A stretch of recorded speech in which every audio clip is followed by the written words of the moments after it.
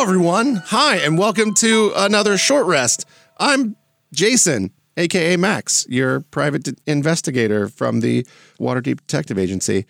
And I am going to be interviewing our DM, Fletch. Hi, Fletch. Hi, Jason. How's it going? It's going really well, thank you. I figured it would be weird if the person doing the interviewing interviewed himself. Yeah, that would have been an awkward episode. That super awkward. And you need those two voices to compare and contrast. You do. Let's jump into our interview. Are you ready? Yeah, I am. I am ready. Here's one. Let's talk about you. Who are you, Fletch, our DM? I am Fletch, the DM. Yes. And strong start.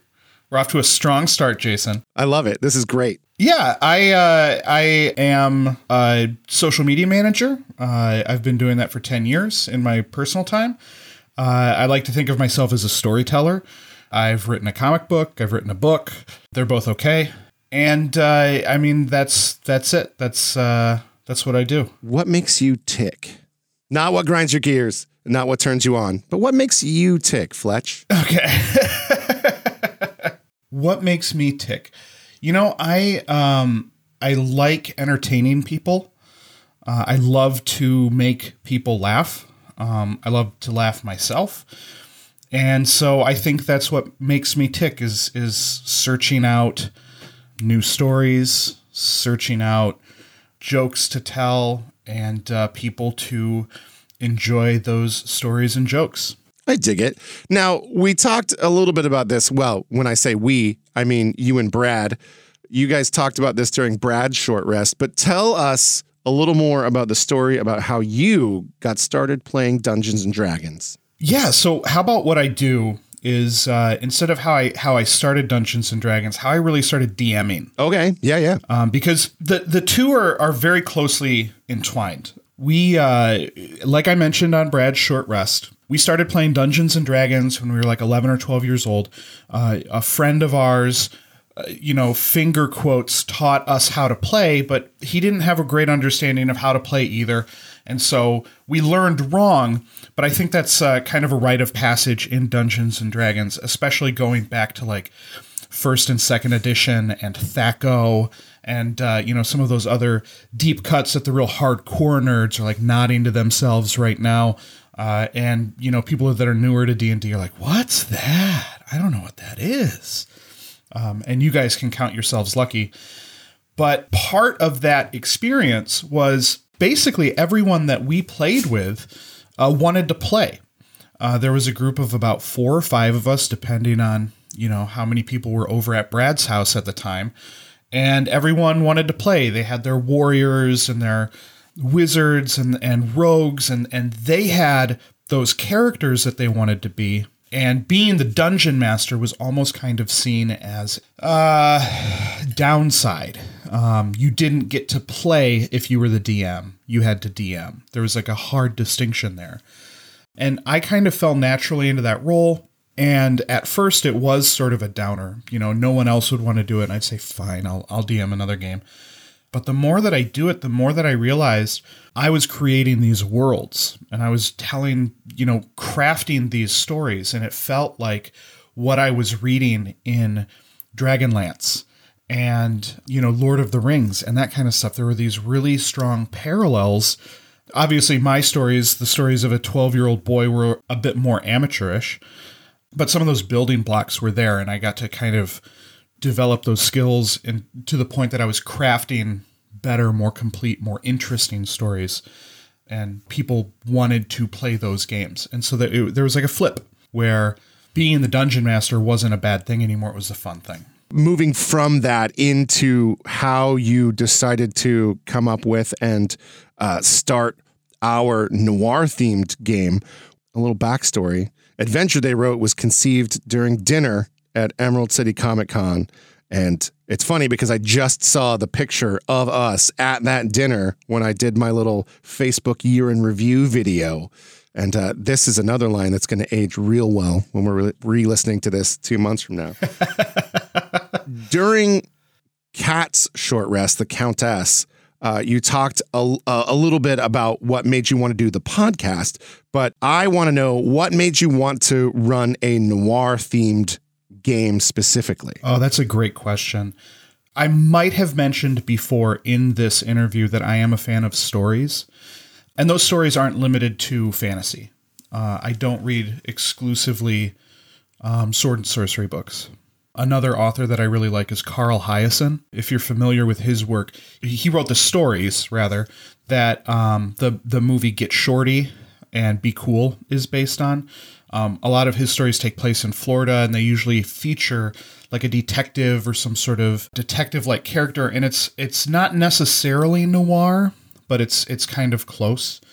And I love some of those noir movies like Chinatown, and even going further back like the Maltese Falcon and that kind of stuff. And I hate to say this, but the inclusion of noir into this podcast was almost calculated, because after I had gotten done seeing Kat, just sort of like amaze this audience for an hour, captivate these people, we were on our way to dinner, and I was thinking to myself as we were walking over there, like, wow, I wish I could do that.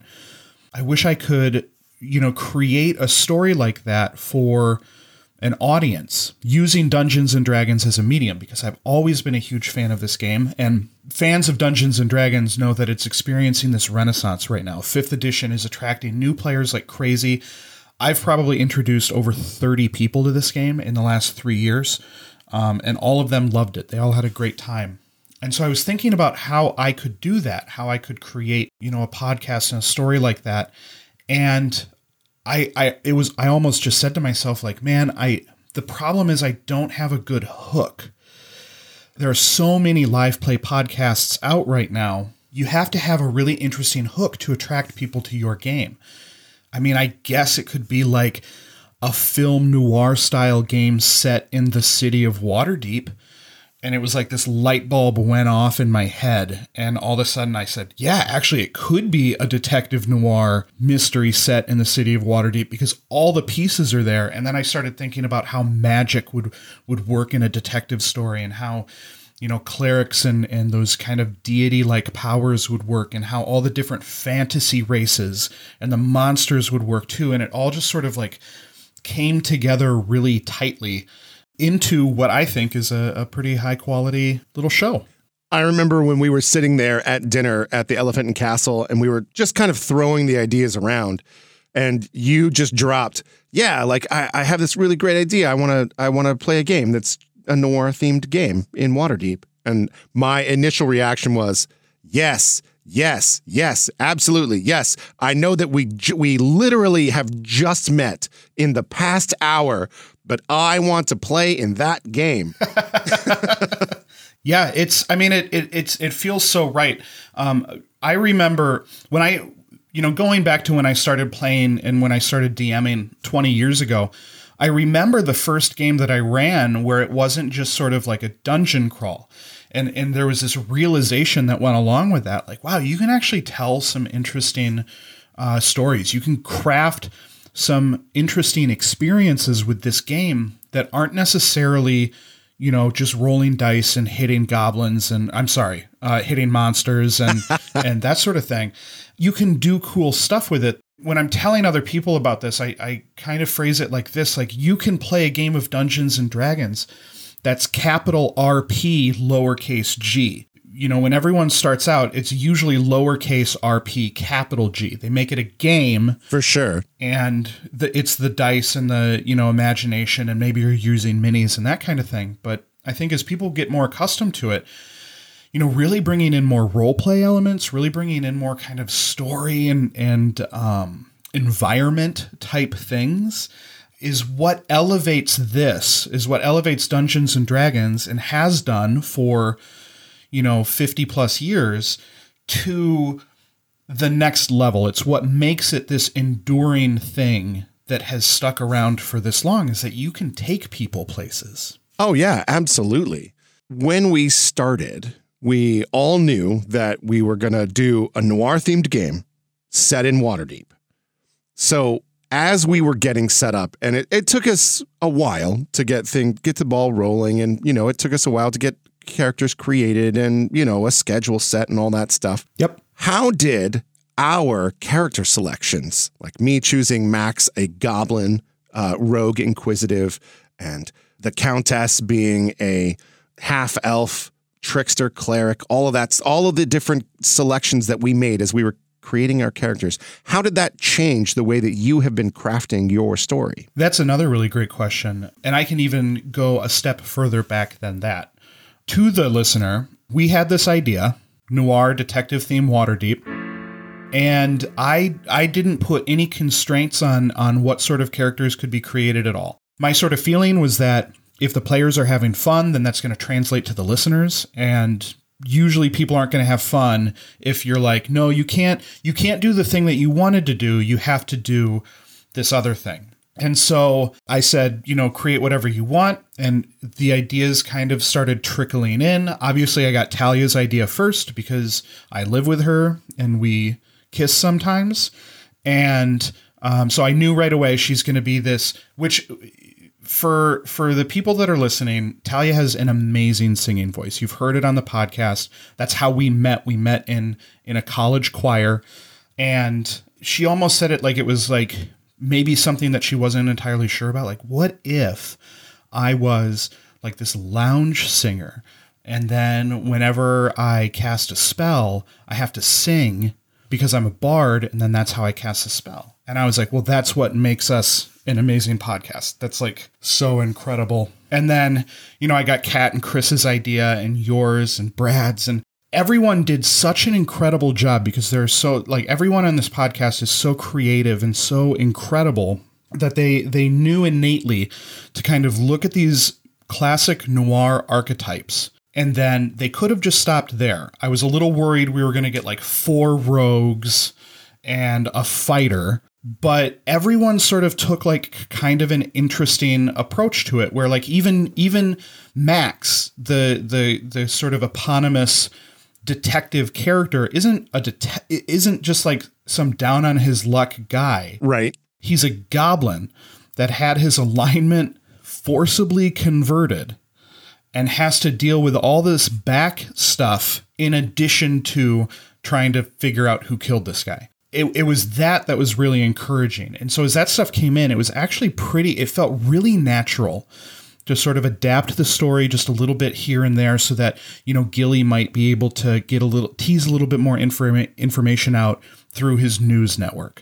And maybe Celine has some contacts from her, lounge singing days that she can reach out to. Or the Countess is a little bit more keyed in with the nobility.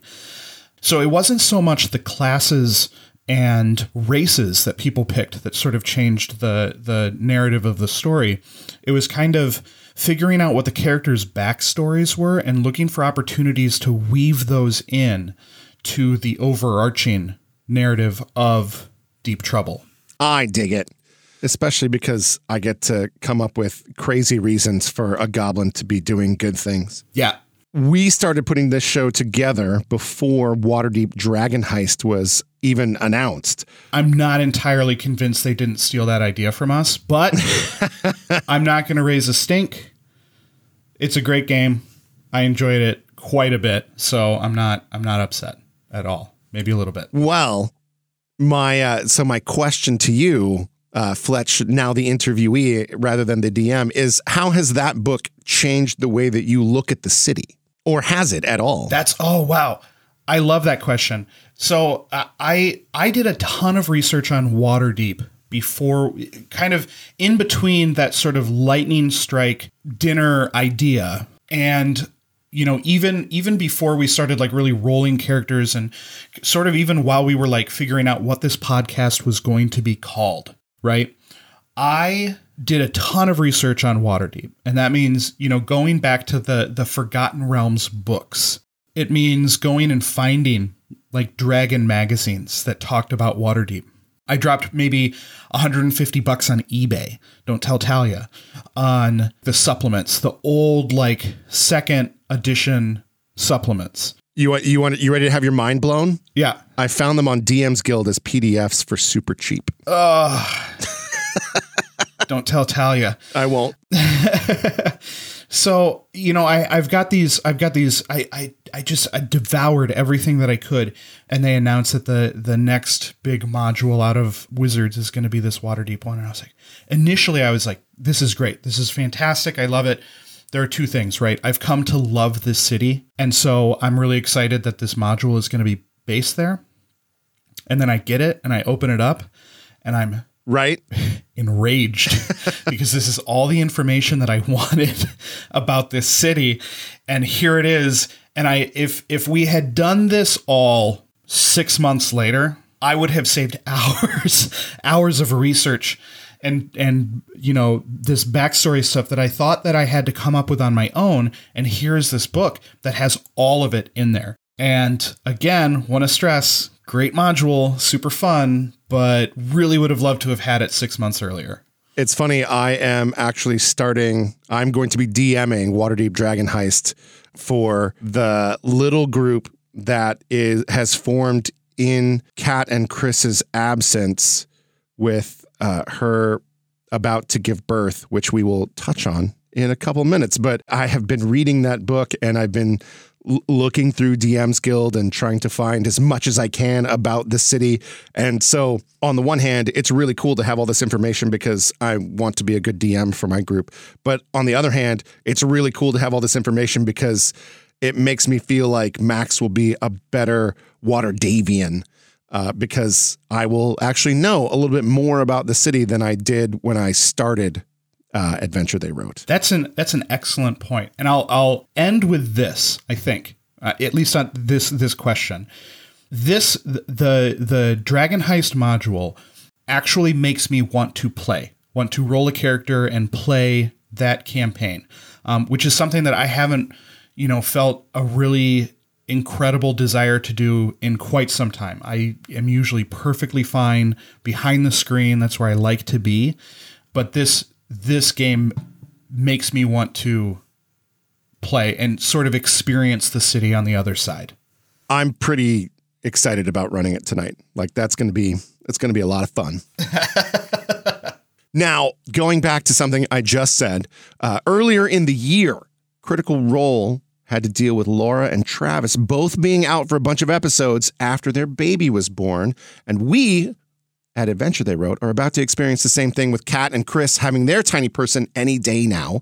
So what should the audience look forward to while they are tending to parenthood for the first few months? So the fortunate thing about the babies is that pretty far in advance that they are coming. Yeah. So we had a lot of time to plan. We had a lot of time to sort of figure out what this was going to look like. And we then did not use that time as efficiently and as well as we could.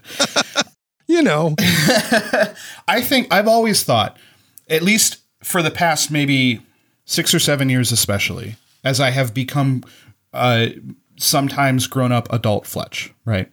I've always thought that the most difficult part of Dungeons and Dragons is coordinating schedules to get it to the point. And you can have a weekly game, which is really great if you can find a night that works for everyone. But, a lot of us travel for work. Chris is often gone doing Wizards of the Coast event stuff. I travel quite a bit for work. I work at an augmented reality startup company, and I travel quite a bit there. And so coordinating those schedules is always pretty tough. And I knew 6 months ago, that this was coming, and I could have really buckled down and let's get some extra sessions in so that we can make sure that, we have pre-recorded sessions ready to go. And Chris and Kat have a ton of time to just, relax and take care of this, because I'm not going to be the DM that's like, no. This game is more important than your new human person. Right. And so what this looks like, I think we've got a good buffer. We've got plenty of time for them to, be at home with the baby. Oh, yeah. And as soon as they're ready, as soon as they are able to come back, that's going to be great. In the meantime, maybe some creative storytelling. Maybe we figure out a way to, do Kat in one episode, Chris in the next, that sort of thing. But I think overall, I'm not worried about it. I think it's going to be great. Oh, yeah. I don't anticipate any problems at all. No, it's going to be good. And I'm excited to meet their tiny human. Absolutely. I think they're going to have so much fun. During our live streamed game that we played for Extra Life, we coined the hashtag Rich Backstory. Rich Backstory. Yes, hashtag Rich Backstory. So of the NPCs that we have met so far in Adventure They Wrote, which has been your favorite to develop and which has been your favorite to play? Oh, that's a great question. I really love that question. Okay. My favorite backstory to develop has been Croc. Hands down. I appreciate that very much. Yeah, what I realized when I was writing this game, and I want to be very clear that I continue to write this game. I continue to sort of make edits and changes, and we are telling a relatively small story. We're telling a story about this guy that got murdered, and you're trying to figure out who that is. And the story takes place in a very large city. And so we talked early on about like keeping it to certain districts, and, you know, because every DM knows that players will take the first opportunity they have to ruin all of the hard work that you have put into crafting, you know, your epic masterpiece of fantasy literature. And believe me, we attempt to do that at every point. Yes, I do believe you. But while I was writing everything down, and I kept going back, I kept watching old noir movies and listening to noir audiobooks. And I realized that one of the characters that I was missing was sort of the grizzled detective. And when I thought about what that grizzled detective could look like in Waterdeep, it was Croc. It was this turtle who is a little out of place. You know, even though Waterdeep is this huge city, there's not a ton of turtles there. But he is sort of this quiet, unassuming, but razor sharp intellect. And I think he makes sort of this perfect little seasoning to just kind of drop into the stories, and like maybe he's pointing you in the right direction, maybe he's kind of resetting, but we hint at this kind of backstory with him and Max, where they've known each other from the past. Croc is trying to get over this presumption that he has about Max being a goblin. It's great. I love that character so much. Yeah, I really dig interacting with Croc in the game. Yeah, it just feels like there's a lot going on there. And I think that's what makes this noir aesthetic so appealing, is that there's you can taste it. You can feel that there's this tension and this atmosphere, and that's what I think is super great about that. Yeah, I'm pretty excited about it. I'm excited to see where our story... Now, I have the benefit of having recorded, you know, more episodes than we have out right now. So I know where we are, like we, the players, are in the story. But I'm excited to see like where it continues to go, right? Like that's one of my favorite things about our recording sessions is like where are we going to go next, right? Like this is not a written adventure. It's not something where I can go like Tomb of Annihilation and just buy the book and read it and be like, oh, okay, cool. I know what's going to happen now. Like it's all kind of coalescing as we're doing it. And it's super exciting. So I like it a lot. Yeah, you can't buy the book yet.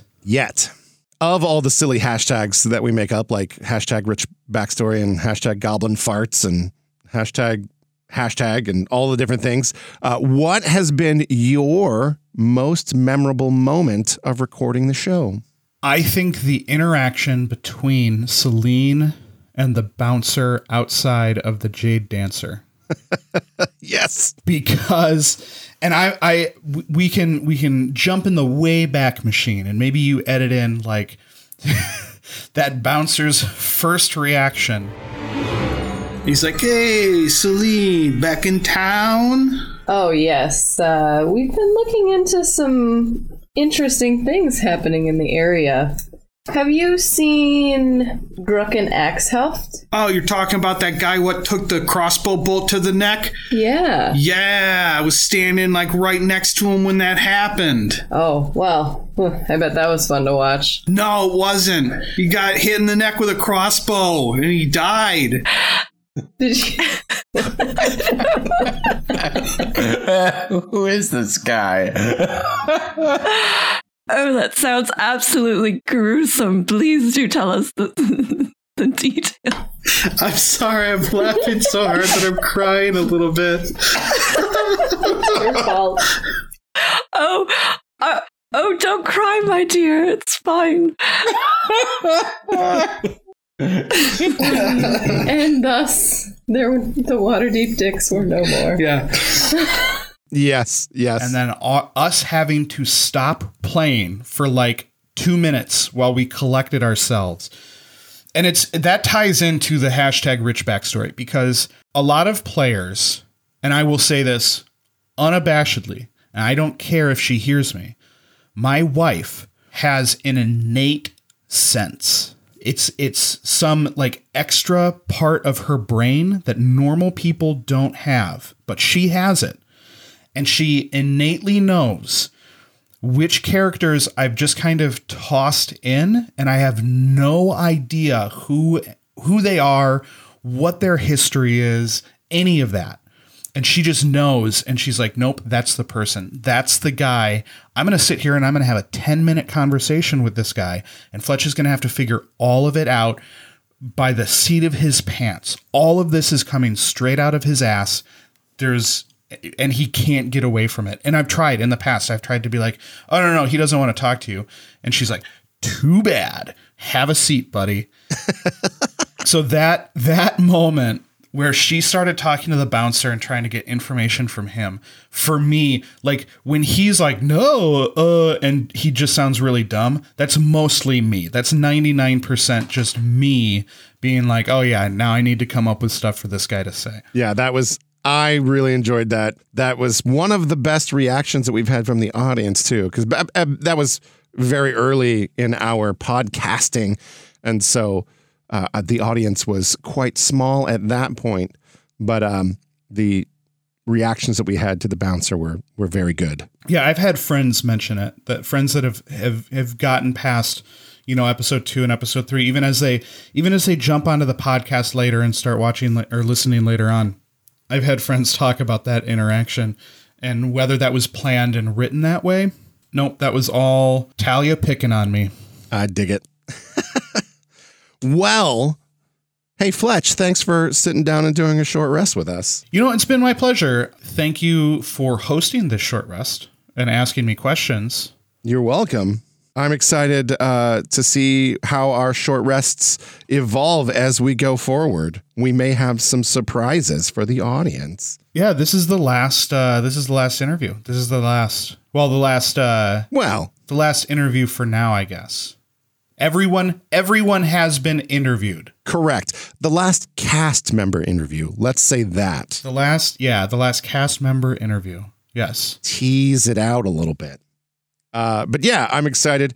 And I would love to implore you, our audience, to make sure that you are playing along with us on social media. You can search Adventure They Wrote wherever you get your social media things, whether it be Facebook or Instagram or Twitter or any of those. And you can find us. If you're listening to us, you know where to find us, where you get your podcasts. But you can tell your friends wherever you get your podcasts. You can find us. Just search Adventure They Wrote. But yeah, thanks for listening to Short Rest number 6 with our DM, Fletch. And Fletch, thanks for joining us. Thank you for having me. Yeah, stay tuned. Next week, episode number 9 of Deep Trouble, our adventure to find the murderer of Drucken Axhelft. And it's going to be fun. It's a good one, folks. If memory serves, the dicks actually roll higher than a 10. Yes. In the next episode. Because we did not. Did not in episode 8. All right, that's going to do it. Thanks for listening, and we will see you next week. Thanks, everyone. Bye.